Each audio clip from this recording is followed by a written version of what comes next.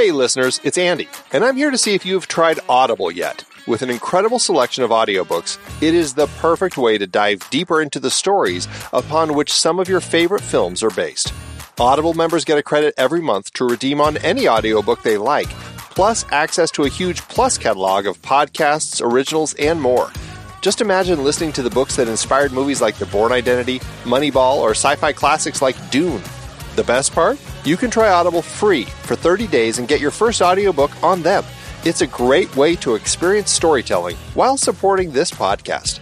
To get started, go to thenextreel.com/audible or text The Next Reel to 500-500. Listen to incredible audiobooks and support the show today. That's thenextreel.com/audible. I'm Pete Wright. And I'm Andy Nelson. Welcome to The Next Reel. When the movie ends, our conversation begins. In just a matter of seconds, you're going to hear a classic episode of this show from back in the day when we called ourselves Movies We Like. It took us a while to settle into the show's format, so you'll notice some differences as you listen to these episodes. For instance, it takes us a bit of time to actually get into the conversation about the movie. Things like that. But we're still proud of the conversations about the movies themselves, and we think they're worth keeping in the library. So enjoy these episodes from our back catalog. And you can become part of our Discord community, learn more about the show, and find out how you can become a supporting member at thenextreel.com. So thank you, everybody, for downloading and listening to The Next Reel. We appreciate your time and attention, and we hope you enjoy the show.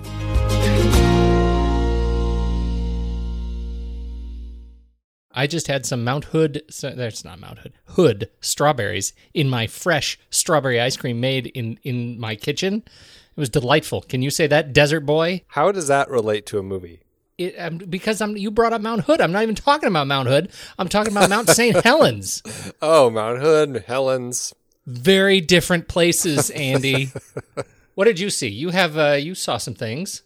So we went and did a little a pair of films. We did a little a duo of Love and Friendship, the new Kate Beckinsale movie. Terrific, wasn't it?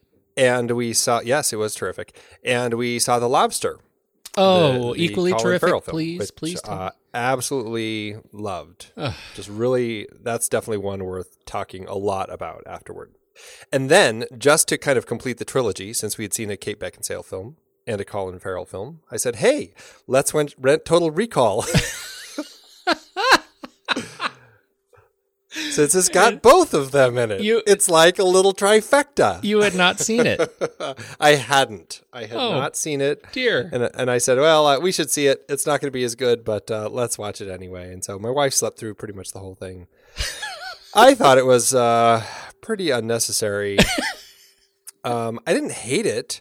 But, I really love the first one, and this one is like, I don't know what they were trying to do here. And even the nods to the first one just felt like they were trying to find ways to wedge them in. It's all about context, that version. If it's late one night and you're alone and you are probably nursing a fever, you are going to love that movie, and it's going to be perfect, and it's fine. That's good. I have to say, I enjoyed watching that movie. It's a fun little romp. If you're not, if you didn't pay $12 for it. It's fine if you just separate it from Total Recall. Yes. Yeah. Because you really need to divorce those two. I mean, and it's fine. I mean, I liked the bit about the giant elevator through the planet. And that was clever. The big, climactic battle on it and stuff. I mean, it was an interesting little sci-fi twist. It wasn't the greatest thing in the world, but I still thought that was nice. I mean, I missed Mars, but at least they did something a little different, I guess. I don't know. Yeah. But, so anyway, but that was my trilogy. Lobster, I would say, is my favorite of the three, followed pretty closely by Love and Friendship, and then way down below would be Total Recall. But you didn't manage to see Sing Street? The timing for it was not working for me. It's only playing in one theater, and the timing just did not favor me. So I was not able to do that either, as evidenced by my X-Men experience. But I really, really want to, and I'll tell you, the music is fantastic. If you haven't checked out this soundtrack, the music that they wrote for the thing, it is so perfectly of a piece for the 80s, like garage band. I can't get over it. It fits right in there with The Cure and Duran Duran, and I mean, it's just perfect. It's just perfect. Wow. And you will absolutely be humming this music. And I haven't even seen the movie, and we really enjoyed it. It has become a regular sort of background track for us here. It's all original, right? Or do they do covers of other bands? Well, I don't know about the movie, but in the soundtrack there are a couple of tracks that are not from the band Sing Street that are original, and a couple. And so when you listen, like The Cure is on there, and let's see. Anyway, there are a couple that are not on there. Most of it is Sing Street is original stuff, and it's so sort of peppered in there. You listen to it, it's like you can't even tell the difference. It feels like it's all of the era. Well, I need to see that one. Definitely need to. But unfortunately, I think the show times are getting narrower and narrower here, so I'm probably going to have to wait till it's available to rent. Let's tell the people where we're from. Where are we from? This is The Next Reel, everybody. I'm Pete Wright, and that there is Andy Nelson. Guten Tag! And we spoil movies. Tonight on the show, the next in our Fritz Lang series, this time his sort of noirish Nazi big game hunter romance, Manhunt from 1941. Before we get into that, you should learn more about us at thenextreel.com. Subscribe to the show in your favorite podcast app or join us on YouTube. Follow us on Twitter and Facebook at The Next Reel. And if you've ever found yourself in the middle of an accent apocalypse, then let's head to the East End for The Next Reel's Instagram. Hashtag Pony Prize, hashtag Guess the Movie Challenge. And with that, let's head to the forest in southern England to see if we can find the hole Games Master Stephen Smart has hidden away in, to see if he'll tell us who won this week. Hey guys, this week's movie was The Colours from 1946, directed by Robert Siodmak and starring Burt Lancaster and Ava Gardner. And this week's winner was At the Other Scotty. So congrats, you are entered once again into the 2016 Pony Prize hat. As always, a new challenge starts on Monday. So thanks guys, and see you later. And we've got a blot spot, this time on Fritz Lang's M. How'd we do? I think that we've found a good series for Ben Lott. Ben says M is another Fritz Lang film that was decades ahead of its time. A brilliant film that gets you to side with criminals and then question their actions an hour or so later. It has you hating a murderer and then feeling like he has been treated unjustly later. Peter Lorre has a speech for the ages, and he expresses the emotions so clearly that I almost didn't need to read the subtitles to understand what he was saying. I just thought the strange moral at the end was an odd way to conclude the film. Your rank 109, my rank 71. Nice. But Yes, he does answer the burning question from last week. What is Ben Lott's Oh Brother block? That's right. Oh Brother is the one right in the middle of our flick chart, so it's always the first thing that comes up. For him, it's Caddyshack. Wow. If Caddyshack were my Oh Brother block, it would be a much easier time. Yeah. That's right. Just saying. All right. Andy, let's do trailers.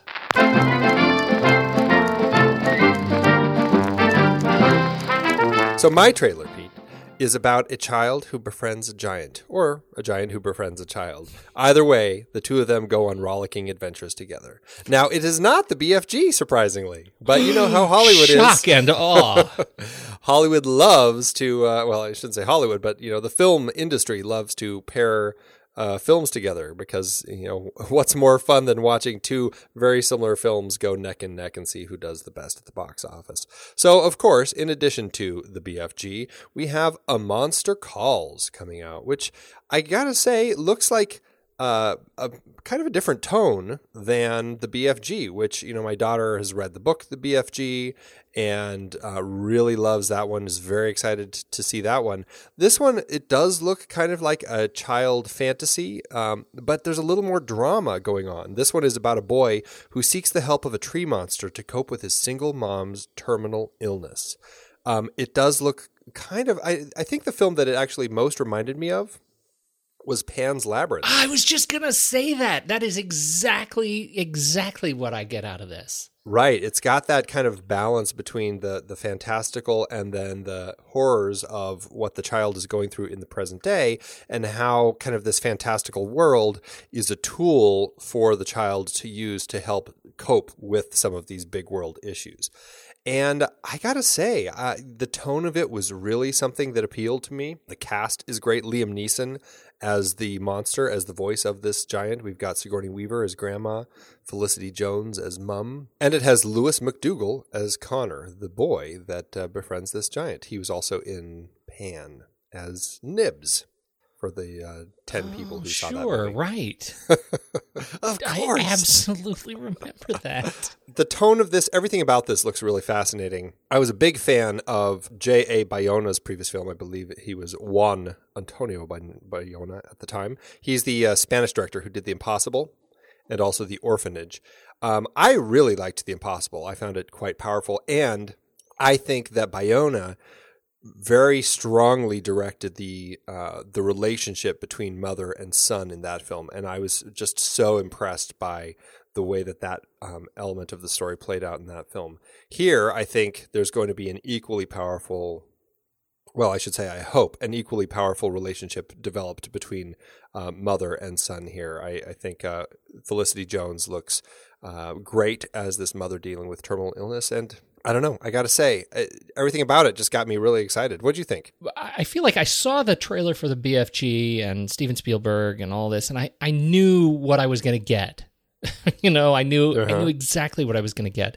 I adore Monster Calls because I don't know what I'm going to get. It's a monster. There's some ancient mysticism to it. Liam Neeson's voice is fantastic, but the tree was not given away in the trailer. I love that. There's a bit of a nice secret to it. And so I feel like I'm in a position to really get a nice gift out of this film, as a result of the solid restraint shown in this trailer. So I'm really excited about it. I guess for me, the question is, with the BFG, I know I can take my kids to that one. This one, I don't know. I don't think my son could go. I feel like it's probably too heavy and dark for him. I think my daughter could probably handle it, but it's one of those ones where I feel like, I may want to just kind of test the waters a little bit with it first. Yeah, the tagline on the poster, you haven't seen a film like this since Kingsman. So Terrible. You're terrible. Anyway, this one opens up here in the US October 14th. It actually starts its release in Spain October 7th, and it plays around the world through Germany November 3rd. It is the last release date that's listed right now. Mine, well, it's a bioethicist's dream, Andy. I'm talking, of course, about Morgan. Morgan is the story of a corporate risk management consultant who is put in the position of having to decide whether or not an artificial being's life should be terminated. This is a being that was made 100% created in a laboratory. We get a nice little bioethics lesson in here. It also looks pretty darn thrilling. There's bloody handprints, requisite bloody handprints on a glass door. There's freaky voice through a vocoder. And there's a lot of really, really stark top lighting. This was directed by Luke Scott, and I haven't seen anything that Luke Scott has directed. It looks like his first major feature. He did an episode of The Hunger and Loom, a short film, in 2012. He has been involved in a lot of other projects.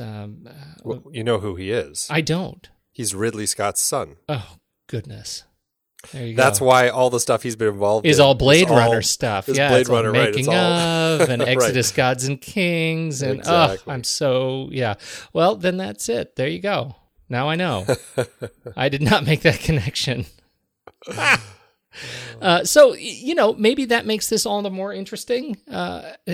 Coming from him, I don't know. But the trailer itself looked intriguing enough that it is something I feel like I want to see.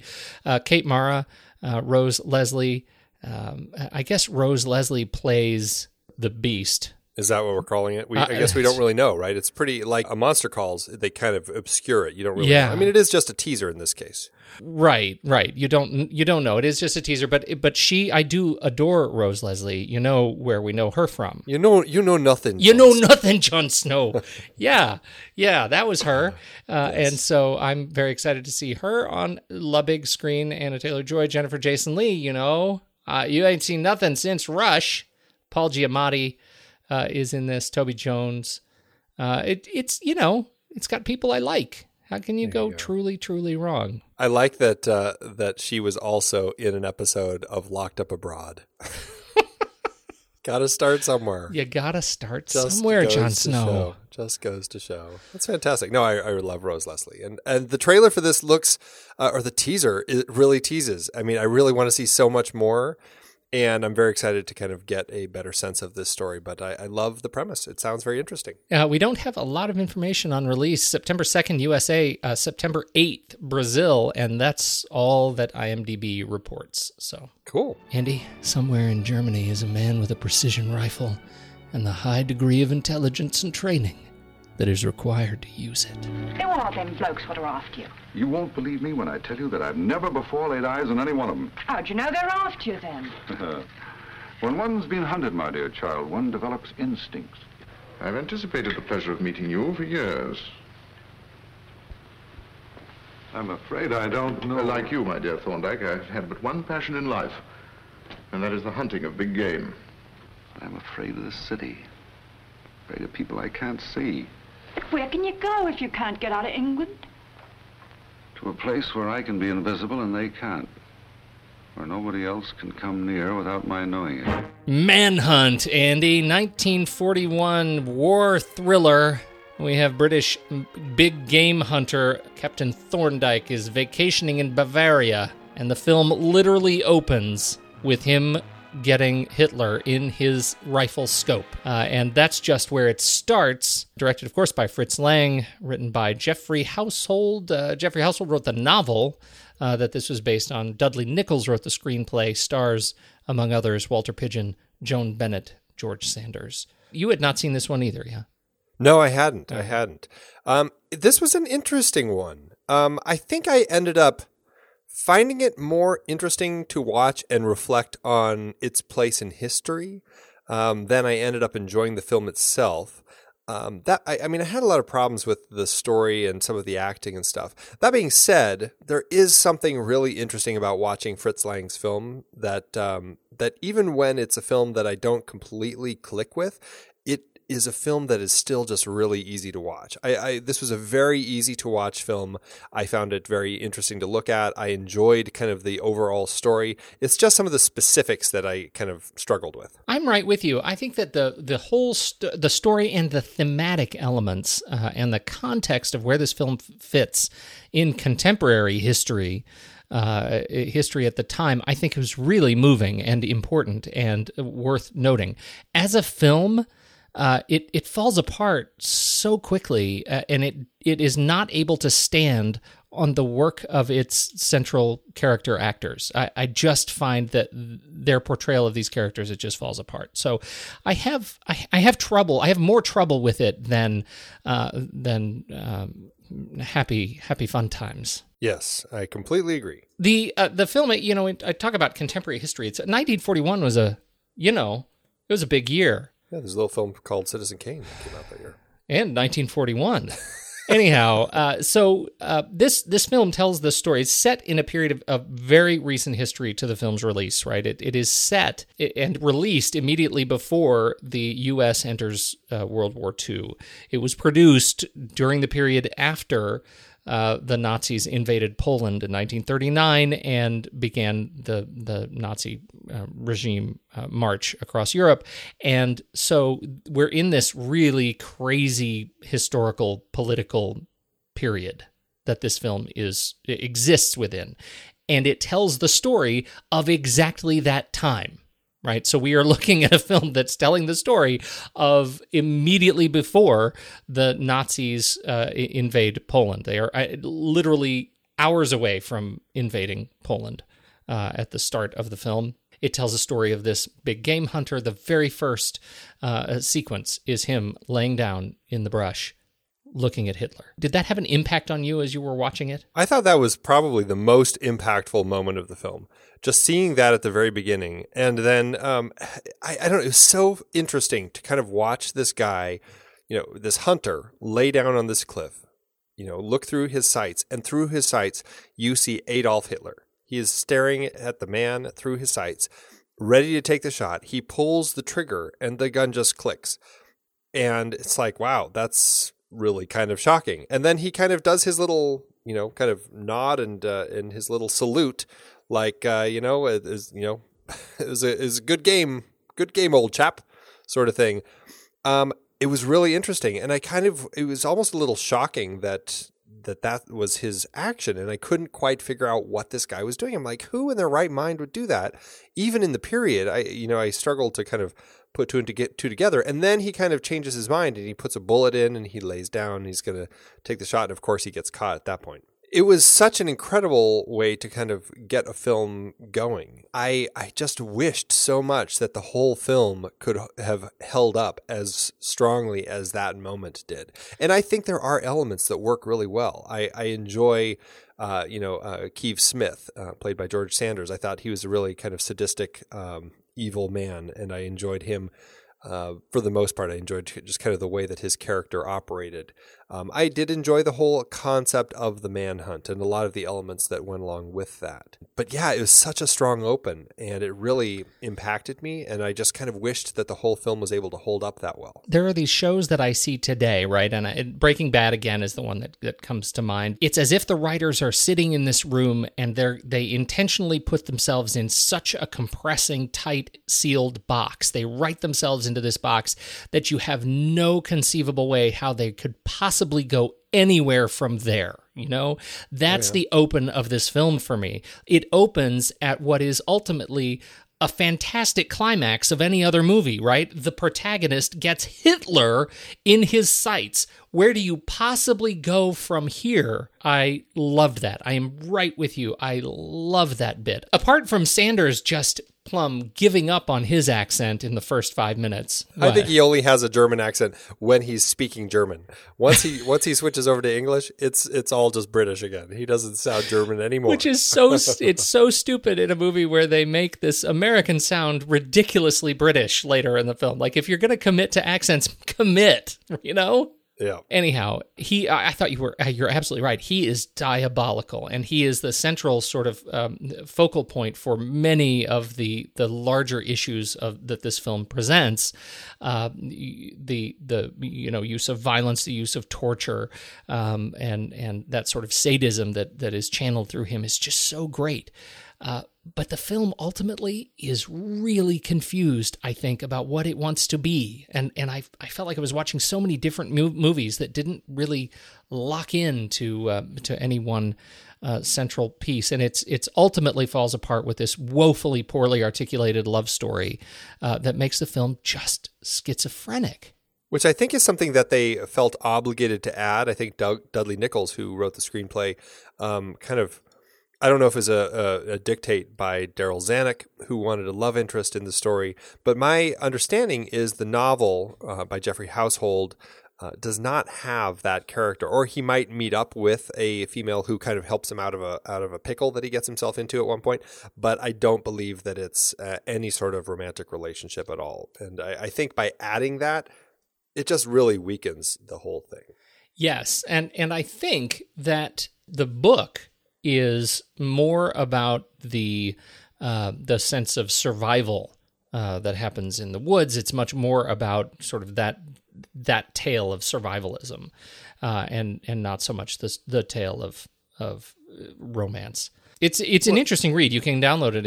It is available. Some of these movies that we've talked about, the original material is not available, and it's other than used bookstores. But this one, in fact, is you can get the book on Kindle and check it out. It actually reads really, really well, and I think Household has a terrific style. Well, it's more kind of a first-person storytelling, isn't it? Like just all from Thorndike's perspective, really. Right.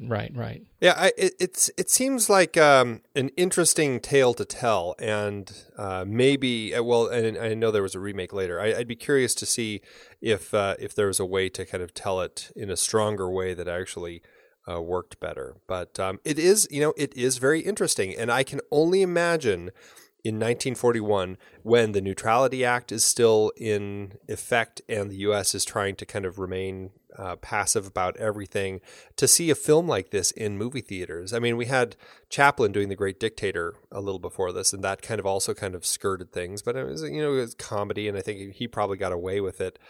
Here, I mean, I can only imagine that, like, a story being told about people that are so present in all the news of the time, and just what sort of impact that would actually have. I could only imagine how interesting and exciting that would be. I think about how I felt when, World Trade Center came out and when Steve Jobs came out. Like, I was really mad. Like, felt like too soon, too soon. Here we are. Like, I could only imagine how I would have felt had I seen this movie in that period. Like, such an enormous amount of uncertainty. I just can't put my head around it. Yeah, it's interesting. The script, ultimately, I mean, I sort of instinctively lay much of the blame for my discontent in the film on the adaptation. Yeah. What do you think? Am I putting it in the wrong place? Largely, it boils down to the script. I mean, all the problems I have are script related. Well, I should say, and some performance related. But I think most of it boils down to the script and the way things are written. I think Lang brings a lot of interesting stuff to the film. I mean, as the director, I think that he would have paid attention to the script. But then again, I mean, I think there's generally some story problems in his film. So I don't know if he was the best at catching any of those kind of structural story problems. Yeah, I think that Nichols, he was John Ford's screenwriter. He did a lot of writing for Ford. And John Ford was the one who was supposed to kind of originally direct this before he decided to go with How Green Was My Valley the same year. And Nichols stayed on, and I don't know if Nichols is kind of strictly kind of a studio writer. I kind of get that sense a little bit, but I'm not 100% sure. So I don't know if he was really invested in this or what. It was an interesting script. I think there was some interesting stuff, but for the most part, I just feel like the additions of some of the additional characters and particularly the real strong development of the female character in here just ended up kind of hurting the overall story. We should talk probably about the overall story as we lay out some of these challenges. Because I think it matters in this regard. The story is really about this Captain Thorndyke. He is caught immediately prior to pulling the trigger the second time and killing Hitler. He's taken in. He meets this Steve Smith, and he is taken and tortured. And he is told that he can leave a free man as long as he signs this particular document. It's a document that admits that he was there to kill Hitler under the guidance of the British government. Right. And it was going to be their tool to incite action, right, against the British so that Germany would be able to march on Britain. And that was one of my biggest problems, is the fact that, there's this document that Keith Smith is desperate to get Thorndyke to sign. And it's like he even traipses across England into the English forests to get him to sign this document. And I'm just like, why don't they just kill him and forge the signature? I mean, it was just so silly. There is such an amazingly false sense of propriety coming from a guy who has just tortured another man severely. We want the signature to matter, but okay, now we're going to pull out your other fingernail. Yeah, it just got pretty silly. But then from that point on, they decide, hey, we'll stage this accident. If you're not going to sign this, we're just going to push you off a cliff, which they do. And I was so surprised that they actually pushed a guy off a cliff. I really wasn't expecting that. I was expecting him to escape in some other way. But I have to say, there were some moments in this film with some pretty violent moments where I was really shocked at the lengths that they went to, and that the way the joy that doctor has in pushing Thorndyke off the cliff was pretty shocking. And I guess it said a lot about kind of the view of the Nazis at the time. Right. It makes them look both incredibly, violent and incredibly petty. Yeah. And sort of unsophisticated, all at once. Stuffed shirts, stuffed suits. Yeah, it was very interesting. And so from that point on, you really get Thorndyke as he kind of goes on the run, trying to get back to England to be safe away from these Germans. And of course, he gets back to England only to find that he's not safe because there are German spies after him still. And, he's pretty much in this place where he kind of assumes that, if he goes forward to the government is just going to turn him over to the Germans. And I don't know, some of that, again, just more story elements that I really just kind of didn't think worked very well. Why didn't that one work for you?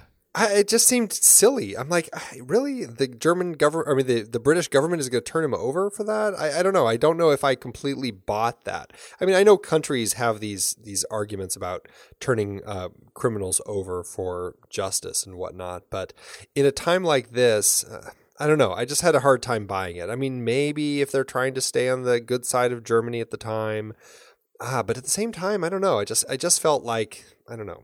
It didn't work for me. It worked for you? I can see you making that argument at The Hague. I know you have these agreements and whatnot.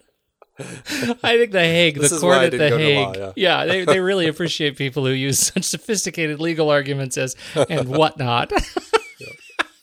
No, and I agree with you. I think ultimately it was really silly, particularly when they end up meeting, it's his brother, right, Lord Gerald Risborough and Lady Alice, and it's Lord Gerald who's ultimately saying, look, you have to disappear. I can't protect you. When that just felt like the absolute opposite of what I would expect from a head of state. Right. Yeah. It's like I thought that's what they're supposed to do is protect its citizens. Right. But along the way, he ends up running into a little cabin boy who helps him out. Lovely Roddy McDowall in an early role, and a prostitute, or is she, played by Joan Bennett, who helps him out. And and then he kind of and I mean really that's the story, until he kind of ends up having to confront these guys when they finally corner him. Okay, and the film ends on him ultimately returning to Germany to do what he originally was doing only as a sport.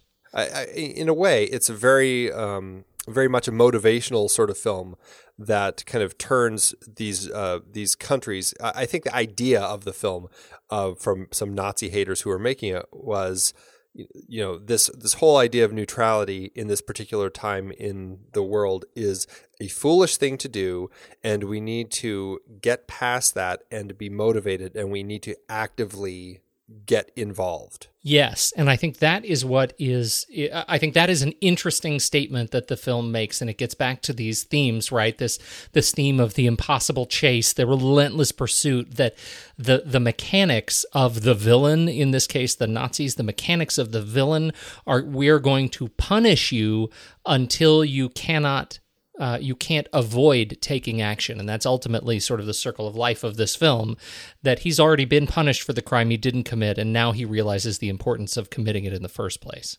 Right. Fritz Lang, in terms of his direction of this film, like you said, there are some really interesting things in it. And I think we get a lot of this positioning of the sort of anti-Nazi agenda in this film that I don't know. I almost feel like he missed, like you said, he missed some of the central story problems because he was pretty excited about actually releasing a statement film. As such, I mean, he was banned from the editing room because they felt that he would inject too much of his propaganda in it. Yes and no. I mean, he was kind of. I've heard a different story as to why he was banned from the editing room, but I believe the reason that, I believe he ended up kind of sneaking into the editing room with the editor and doing the edits, in the middle of the night anyway. With a separate editor, a different editor. Yeah, so he kind of got his way with the story in the end. Which is why that's sort of why I lead with that, because ultimately, like, this really feels like a Fritz Lang film to me, even though it has this weird, clumsy romance that I just don't get, and a lot of story problems. The look and feel of it, the mechanics of the espionage. I love the chase in and around London. When we start seeing the double agents, or I think all of that it screams Lang to me. It's just Swiss cheese. And this comes at a time, and we've talked about mostly, in fact, all the films that we've talked about are Lang's German films. This is our first Hollywood film that we have talked about with him, or at least the earliest one. We have talked to Scarlet Street, but that happens a few years after this one. He left Germany. He fled Germany at the height of his popularity. I mean, he was the number one German director. He was the most popular one there. He came inevitably to Hollywood, and he kind of, he wasn't a director with the same stature anymore, and he was still trying to get his foothold in Hollywood. And he'd done a few films, a few westerns, a few other different types of films, and was not didn't have the power that he'd wielded. And so, he was kind of trying to take whatever he could. And this film did get offered to him after John Ford passed on it. And I think that he was smart to nab it because, even though it's not a film that that I think I connect with that strongly now, I do think at the time he was the right person to direct this, get this guy who had fled the Nazi party, left Germany, and now he is directing an anti-Nazi movie, one of 4 that he ends up directing. And I think that it put him in a good position where, especially after the Neutrality Act ended and, the real anti-Nazi movement and the war, U.S. joined the war and everything became... he became a much more popular director because of that. So I think it was a really good choice for him to end up doing this that got him into the places that he ended up going. And I think that there were a lot of things that he did here that led us to like the noir looks that he does later, like all the dark streets, the maze-like feel of things, the fog, just all of that. I think he had a lot of that. Just the darkness of the characters and the violence. It is really a Langian film, even if it does have some elements that just didn't quite click for us, at least in the present day. Well, and I think, to be fair, I think we get a lot of those same sort of streets in M, and I mean, this definitely trends darker. But between Spies, I should say, but in Spies, which is what I really liked about it, like I feel like you can really see the connective tissue between Spies and this film, even though they, here we are, it's 13 years later, 12 years later. I think it was really, I love seeing that, and it's the stuff I like the most in this film is the stuff that I attribute so directly to Lang.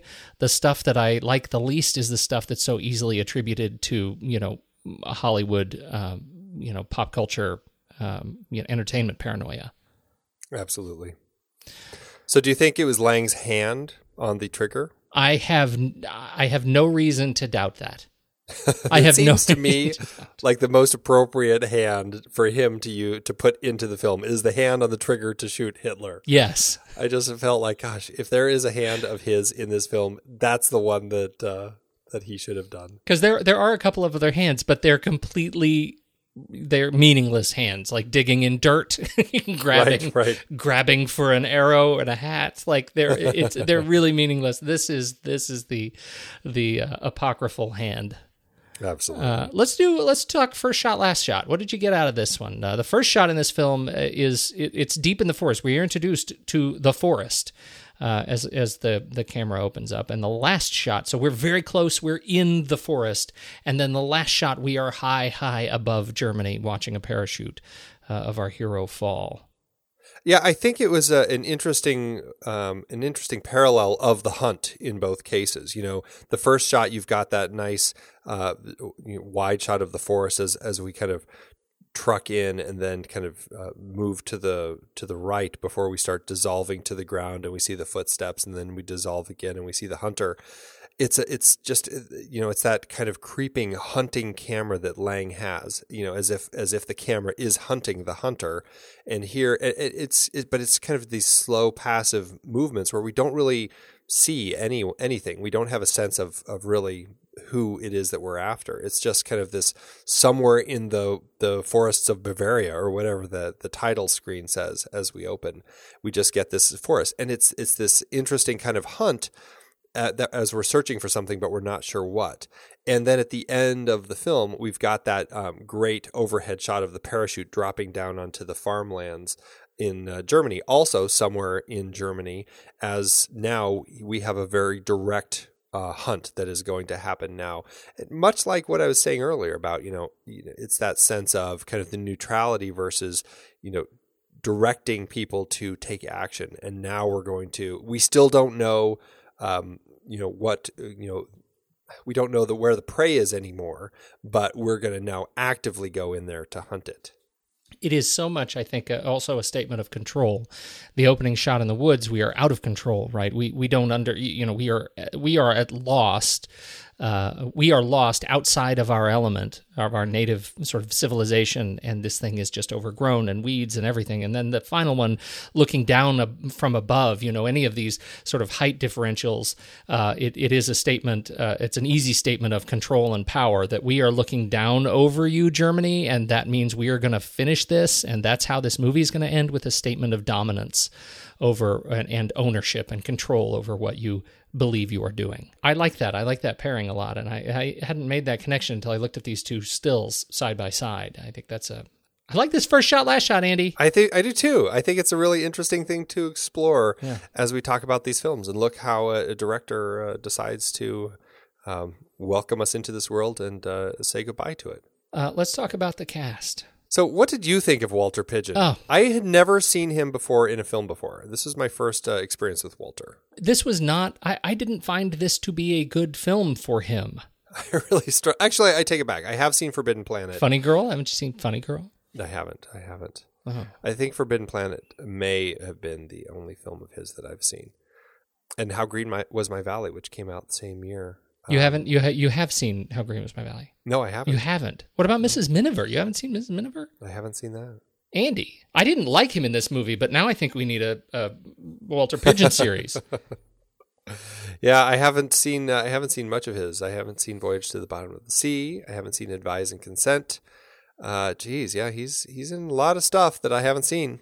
Yeah. Yes, he is. He reminds me very much of a standard stoic leading man, right? Clark Gable and Cary Grant. And I mean, these are the guys who swing in from ropes and then have a bourbon, that's just very much what it felt like. And as such, he was completely a loss for me as a big game hunter. Actually, I should say he reminds me very much of the big game hunter, the British big game hunter in something like Tarzan, that is ultimately lampooned by animals. Yeah, I think my problem with him, I'm torn if it's him or the script or both.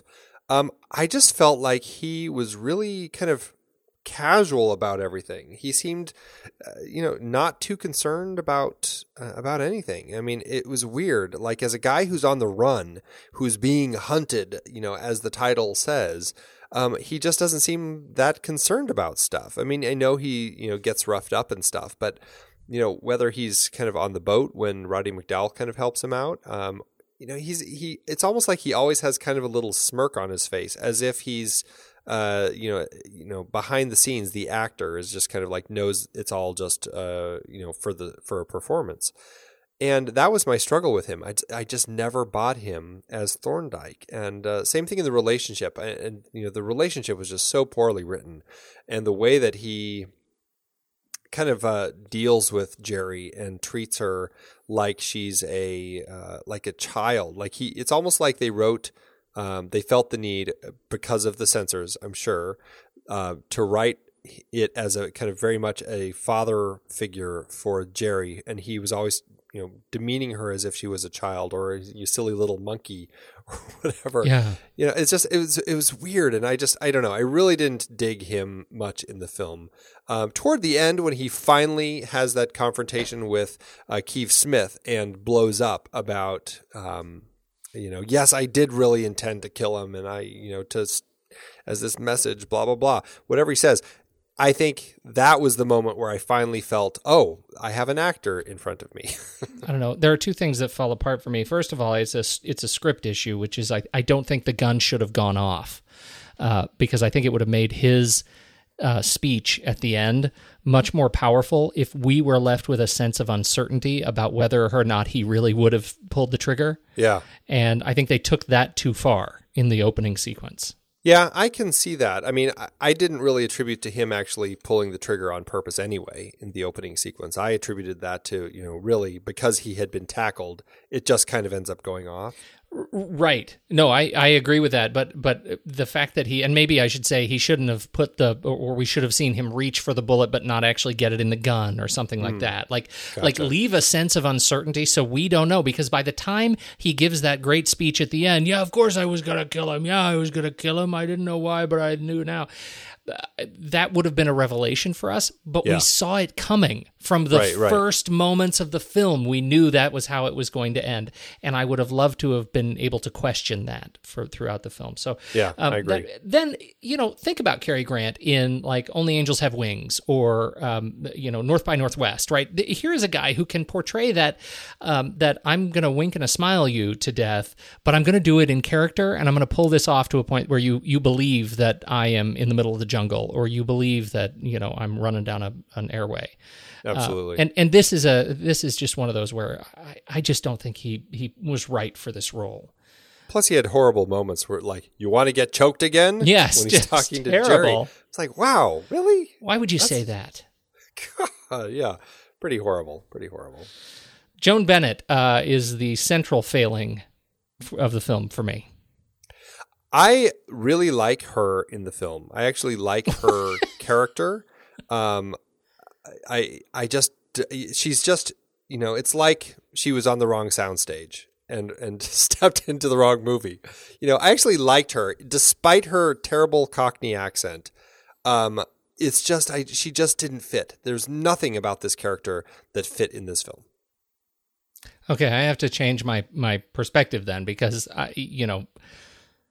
I was really stuck on the fact that this was a character that didn't fit in the script, in the story, played by a woman who didn't look like she fit, with an accent that certainly didn't sound like she fit, in a relationship that didn't know what it was, right? So there was nothing about her. Is she a prostitute or a child? Is she Cockney or is she faking it? It was just, what was her reason to be there? I think the film was doing right fine on its own as an espionage, as a thriller, and her part, this romance, was overlong, and it didn't lend any weight to the story. Yeah, see, I was trying to talk myself out of not liking it, and I think I talked myself into it even more. Yeah, no, you did a good job, because I think you're right. There's nothing about it that works. I guess I just like Joan Bennett, and I don't think that she's horrible in the role. And in fact, I think the moment of the two of them on the bridge was a very touching moment. I actually liked that quite a bit, because I felt the connection between the two, and I could tell that she wanted to a little bit more, and the cop kept kind of pushing her back. I liked that moment quite a bit. And also, I really liked that, this just sounds terrible, but I liked that the film took it to such a dark place that the villains actually track her down and kill her. Yeah. I actually kind of wasn't expecting them to do that. I thought it was pretty kind of bold. I don't know. And it's not like, on the one hand, I was like, well, maybe because she was a prostitute, they felt, the only way to justify the character is to kill her. But I don't think it was that, because with the sewing machine in her room and everything, they were doing everything they could to make her not look like a prostitute. I don't know. So she had some moments that I liked, and I generally like watching Joan Bennett. I think that's what I was just going to ask you, Andy, because I almost found myself liking Joan Bennett here when I realized what I was really liking was Joan Bennett in Scarlet Street 4 years later. I like her in this. I just don't think that she fits in this film at all. And you could take pretty much the whole performance and everything and put it somewhere else, and I could just enjoy watching that. Like Oliver Twist. Thing. Yeah, it's just so funny. No, but I did like that. And actually, a moment that completely didn't fit at all. But when she was talking to Heather Thatcher as Lady Risborough, that I just really cracked up at that scene. Again, I shouldn't have been cracking up in this film. This was not the film where cracking up was appropriate. But it was a really funny scene. And Heather Thatcher then had the best moment, the best line in the whole movie. She looks at her husband, and she's just like, something. Take him to the Razas. He's like, what? The Razas? What's that? Razas. It's the cops. A dick. For me, the highlight was her bouncing on the couch when Joan Bennett goes in and bounces up and down on the couch. I think I think Heather Thatcher's look is enough. At that exchange. Yeah. It was really good. And so in spite of that sequence introducing her to the Lord and Lady was really terrific and a great sort of comic break. Yes. Again, did this film need a comic break? Was it appropriate for this film? I don't think so. But It was like it's one of those things where it's a part that works, but it's not in benefit of the whole. All right, George Sanders. Anything else to say about George? No, I just love him. But even when he's doing these incredibly speechifying moments, and I mean, I feel like George Sanders ended up becoming one of those actors who, because of his grandiose big performances in films like this, was the sort of person that decades later people would make fun of for, instantly it came to my head the moment in The Incredibles. And I know it's not a spy film, but again, you've got the bad guy who's just like, oh, you caught me monologuing again. It just kind of felt that with George Sanders. And I love that he actually goes, today Europe, tomorrow the world. I know, that was a highlight. Somebody actually says that in a movie and he's serious about it. It's not a joke. Oh, made me laugh. Oh, that's pretty good. Yep. So, but he's the perfect sort of person to do that. So, yeah. How about John Carradine? Every good bad guy should make sure to have his carrier pigeons handy. Oh, man. Another thing that I think might have worked better in the time, but when he sees him and pulls his pigeon out to send a message. I know. I had a good chuckle at that. Pretty good. We do like some John Carradine. Yeah, we've seen quite a bit of him lately. Feels like right in a row. Two of them in our 39 series, and then this one. So he was popular at the time. Young Roddy McDowall. Yes, wasn't he cute? He was. I don't know what he was doing with his tongue. I don't know. Did you find yourself trying to do that? I did, actually. But I could hear the director, well, give him some business to do. Do something so you're not looking like you're overacting. Although he pretty much always looked like he was overacting. It's like, wow, these bad guys have to be completely blind to not see Roddy McDowall with his gawking expressions as he looked at things. Well, and the really subtle move with his foot to cover the patch with the rug. Really subtle. Exactly. Practically ballet move. Exactly. So it was good to see him, though. I enjoy seeing Roddy McDowall as a young man. Do you know what his full name is? Roderick. Let's say Roderick, because that's Roderick Andrew Anthony Jude McDowall. Oh, I wouldn't have gotten any of the middle ones. That's quite. I could have given you Roderick McDowall. Quite a name. He also was in How Green Was My Valley. Another big year for Roderick. Yes, yeah. This was, he had started working in 38, so he had already done, looks like about nearly 20 movies by the time he got to Manhunt. So, yeah. Wow. He's a guy who's been in a lot of things. He certainly has. Lots of things, including A Bug's Life. This Carl Ekberg sort of cemented himself in the role as Hitler.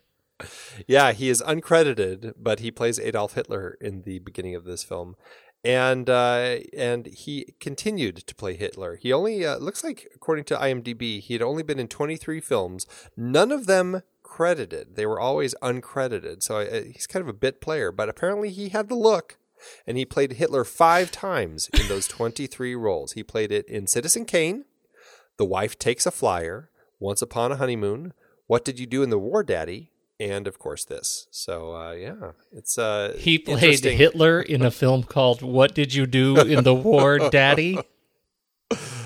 Yeah. Add that to the list, Andy. Oh, too funny. Let's talk about production. Darryl Zanuck. Yeah, good old 20th Century Fox. This was one of those studio pictures. If you go through the credits here, you'll see a lot of names that Fox used on a lot of their movies. We already talked about the sort of contentious relationship that that he had with Fritz, but apparently it was compounded by a rather crazy production schedule.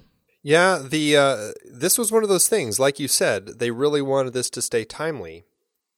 And I mean, the book was written in 39, and so there was a little time to develop it. But by the time they really got the ball rolling with this thing in late 1940, I mean, they really decided to just push hard and fast with it. They actually started production in March 1941, and the film debuted June 13th, 1941.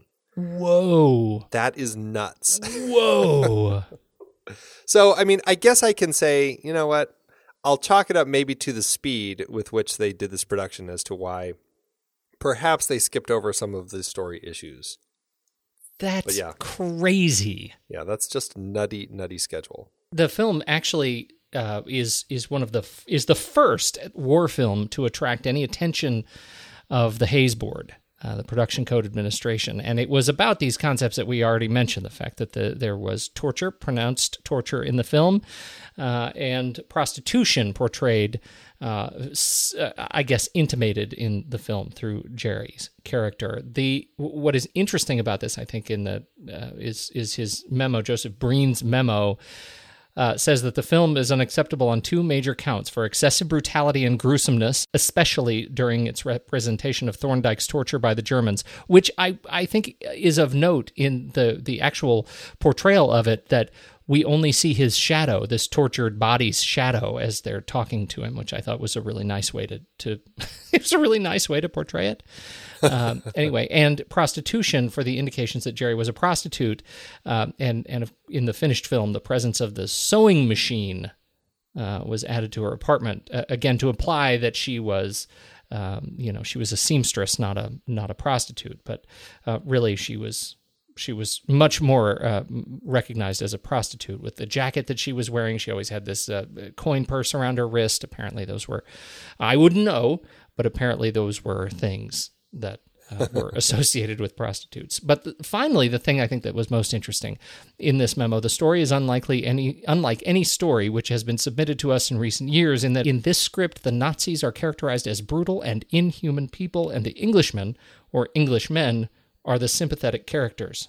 It resembled propaganda films from World War I, and that a great segment of public thought would object to it as inflammatory. Again, the U.S. had yet to enter the war, and so I think those are really interesting complaints. I didn't know a whole lot about the Neutrality Act. I knew the U.S. was trying to kind of stay out of things for a while. I didn't know how it was affecting the film industry, and I found it really interesting that they were kind of policing these sorts of things because they didn't want, to inflame any situation. And so it's really interesting that they were really dancing around the issues here, trying to make sure that, it wouldn't offend people in a time when Nazis were, crushing Poland and just doing horrible atrocities. So it's very interesting that this was kind of the way that the world was shaped at the time, and I can only imagine being in the movie theater at the time and seeing this film, and just what it would do for just kind of the mentality of people watching it, and the debates that it would spark, like, oh yeah, we should definitely go jump in and then fight those Nazis. No, are you kidding me? We don't want to turn this into another world war. It's just such an interesting thing for me. So I mean, I love that about this movie. It's just such an interesting, it holds a very interesting place in history. Especially because we were still so close to World War I, that this is just a crushing kind of display of bad timing. Yeah.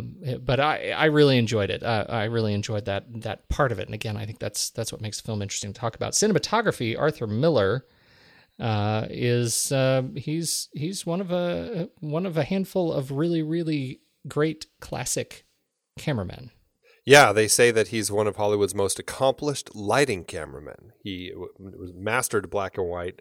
Clearly, we see some amazing shadow play in here, a lot of great fog stuff. He seemed like the sort of DP that would work with Lang really well. Although, oddly, I don't think they ever ended up working together again. I'm not sure. I'm not sure why that is, but unless I'm missing something, just looking through their filmographies, I don't see any other connections between the two of them. But yeah, I mean, How Green Was My Valley? Again, another person who worked on that film. The Oxbow Incident a few years later, and Gentleman's Agreement. He did a lot of great stuff, working all the way into the early 50s. And he's just one of those guys who just shot a lot of films that looked great. Very busy in the 30s too. I mean, he was just from the early days of cinema, starting in 1909. he had been shooting stuff. So pretty solid director of photography here. How do we feel about Alan McNeil, editor? It's the whole battle in the editing room sort of thing. I'm curious about how these different people kind of saw the film coming together. If different people were kind of editing it around the clock, it's like you'd think that they would realize that other people were working on it. So I'm curious about how that works. How do they get away with that? How do we get away with a story like that Lang and Gene Fowler are in there editing the film at night? What is Alan doing during the day? Just I must be losing my mind kind of an event? Is this it's like a bad sitcom. Yeah, I'm really curious how that works. That's one of those stories I'd love to learn a little bit more about, to really try to figure out exactly what was going on there. But I think he does good service. However this got edited, I think he did good service. Let's just say Lang did good service to his own vision in most of the film. Yeah, I agree. And there is that great sequence on the bridge that I really like. And there are a number of sequences where he's trying to get rid of her, which is just ridiculously condescending, but the look of those sequences is really good. Well, and even the train, I mean, the whole train chase, I thought that was wonderful, and the kind of the hiding in the tunnel, and just the way that was shot, the blackness of everything going on in that tunnel as Thorndike is running from the tall man, Mr. Jones, John Carradine, and he's hiding in the darkness, and just the way that there's no music. It's just the editing and the pacing of these actors as they kind of are hiding in the shadows and fighting, and it's a pretty shocking death, but it's also taut. I found that whole sequence just kind of riveting and very energized, considering how paced it was. And I think pacing is a great point. I mean, the film, interestingly, it's an hour and 43 minutes. How does that compare to last week's? Do you happen to remember how much that was? Because the first two were over 2 hours. Yeah, the restored version of that is nearly 2 hours. 1 hour, about 1 hour and 50 minutes or so. So this is pretty close. But this one, in terms of overall pacing, it actually felt pretty good, particularly when Joan Bennett wasn't on screen. Sorry, I don't mean to keep turning the shiv. Yeah, thanks. Yeah. No, but it is paced well. I do agree, and I think that's something about the film, and maybe it's the nature of a manhunt. You kind of got this journey sort of story as your character is moving from place to place. But no, it's paced well, and I think the music helps at times. I think Alfred Newman's score can work. I don't. Well, here's the thing that I'm going to tell you that I think I did hear them talking about on the commentary. Alfred Newman has a bit of a thriller score in this film that does work. That being said, they also use some, I don't know if it's canned studio music, but kind of the romantic threads that kind of weave in and out with Jerry's character. I think it's just kind of, it's almost like what you now have is just kind of the stock library music. It's that for the studio. It was just repurposed over and over and over again. A Nightingale Sang in Berkeley Square. And if you know anything about A Nightingale Sang in Berkeley Square, you know that the only version that is appropriate to listen to is the Manhattan Transfer version of A Nightingale Sang in Berkeley Square, and all other versions, including that used way, way too much in this film, is sacrosanct. It's funny that Manhattan Transfer is the version that you have to listen to. Honestly, I don't know if I've ever heard that song, but I definitely could tell... Did you just diss on Manhattan Transfer? Do we need to do a Manhattan Transfer series? Yes, I think we should. I'd be curious what that series consisted of. But no, I mean, I think that there are probably some standards, some standard cover versions of the song that might. I mean, honestly, I had never heard the song until you brought that up. I had to go listen to the song and then try to place where it popped up in the film, but.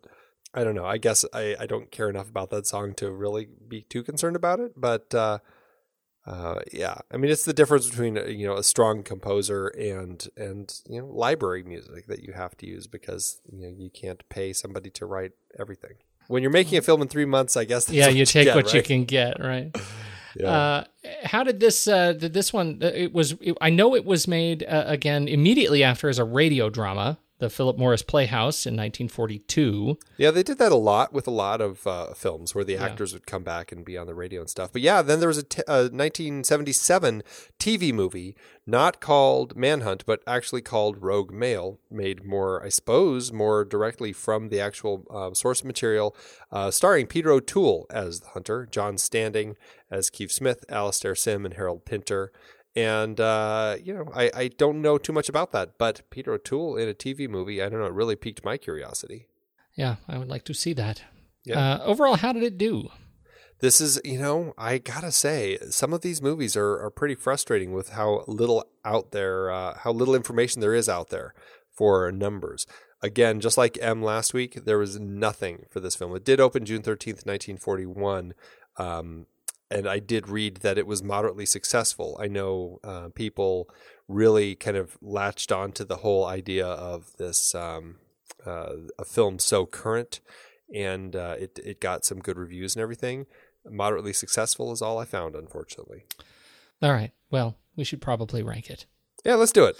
Head over to flickchart.com/thenextreel, everybody, and log into your account there, and you're going to search. You can find this one. This one shows up. Just search for Manhunt, and there are many. Pick the one in 1941, and there you know the drill. You're going to rank it filmo a filmo, and we'll see if it can get past your Caddyshack block or your Oh Brother block, whatever your block is. Let's see if you can get it into the top half. I think the key with this Manhunt is you have to remember this is man space hunt. It's not manhunt. That's right. That would be a very different thing. Well, and I think normally the word is manhunt, as in one word, like when the police are on a manhunt. Yeah. So it's interesting that this is manhunt. It's kind of with that space in there. Right. Anyway, first up, we've got the block. We've got Manhunter or Oh Brother, Where Art Thou? It's going to stay on the bottom half, Andy. Yes, it is. Oh Brother from me too. Manhunt or The Sandlot. The Sandlot. Yeah. This is it's a tough one because I respect this film for the place that it has in history. But I just didn't like it all that much. Yeah, I'm not gonna. It's not one I'm gonna seek out and watch again. Manhunt or the Hudsucker Proxy? Oh, a Hudsucker, absolutely. I can't wait to see what you say. You can't say Manhunt. I'm actually gonna say Manhunt. If for no, I mean, watching the opening moment of this film, like I think there are moments in this film that are strong, and it is a Fritz Lang film, and the problems I have, I have problems with both of these films, I guess is the bottom line. I have serious issues with both of them. Manhunt, I have some more compelling things going on there for me. All right, let's do it. All right. 1, 2, 3, paper. Rock. As it should be. Okay, as it should be. I'm not too worried about that one. Manhunter, Indiana Jones, and the Kingdom of the Crystal Skull. I'm going to say Manhunt. Yeah. Manhunt or Yee, a 1 and a 2. I am saying Yee for sure. I'm curious where you're going to go with this one. I can't believe this, Andy, but I'm going to say Yee Yee. Hey, look at that, Pete. This may be a first. I'm growing. Oh, that's so great. Manhunter, Christmas in Connecticut. I'm going to take a little Christmas. Yep. Manhunt or The Blob, Steve McQueen. The Blob. The Blob for sure. Manhunt or The Hound of the Baskervilles. A little Carradine duo here. I'm going to say Manhunt. So am I. There we are, number 228. Definitely on the lower end of our chart. In fact, I think it might be safe to say this is the lowest of our Fritz Lang films that we've talked about so far. It might be safe? I think it is safe. I think it's safe. Yeah. Safe. This one, this just didn't hold up. I thought we were climbing a mountain, Andy. I was so excited about last week's film that I thought we just were going to keep going up and up and up, and I couldn't do it. What does this do for your Letterboxd, however? Letterboxd for me, 2.5. 2.5. Yeah, I mean there's still some strong Langian stuff going on in here. You've got that fantastic open. There are some just some moments. I'm like the train, the battle in the train tunnel. I mean, there are moments in here that I think are really strong. If you could divorce it from all the problems the script has, so I'm right at 2.5. Overall, the film holds together so poorly. It is so many films going on at once in here. And I was at 1.5. Wow. I would give it a solid 2. 1.5, and it falls in the lower 200s. Like, that feels about right to me. That's fine. It would have been 2. higher than Hudsucker for me, so I think 2.5 is fair for me. All right, that's fine. All right, so 1.5 for you, 2.5 for me. There you go. There you go. Where do we go from here?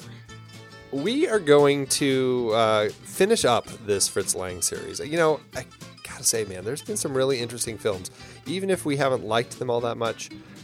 Really interesting films to look at here, and we're going to be finishing with one that I think I enjoy it. I think that it's one that for Lang was not was kind of more of a do it for the studio sort of film.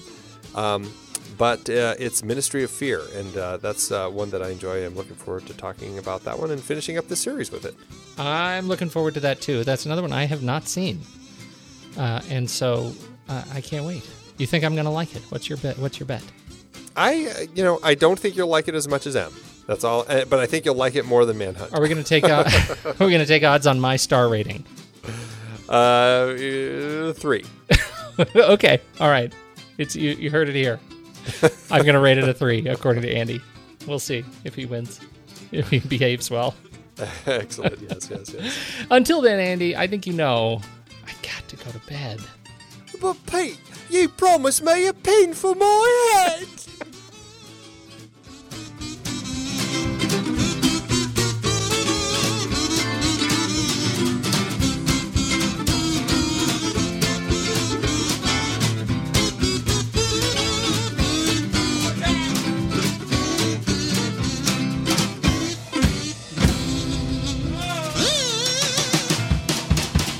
Andy, Amazon giveth.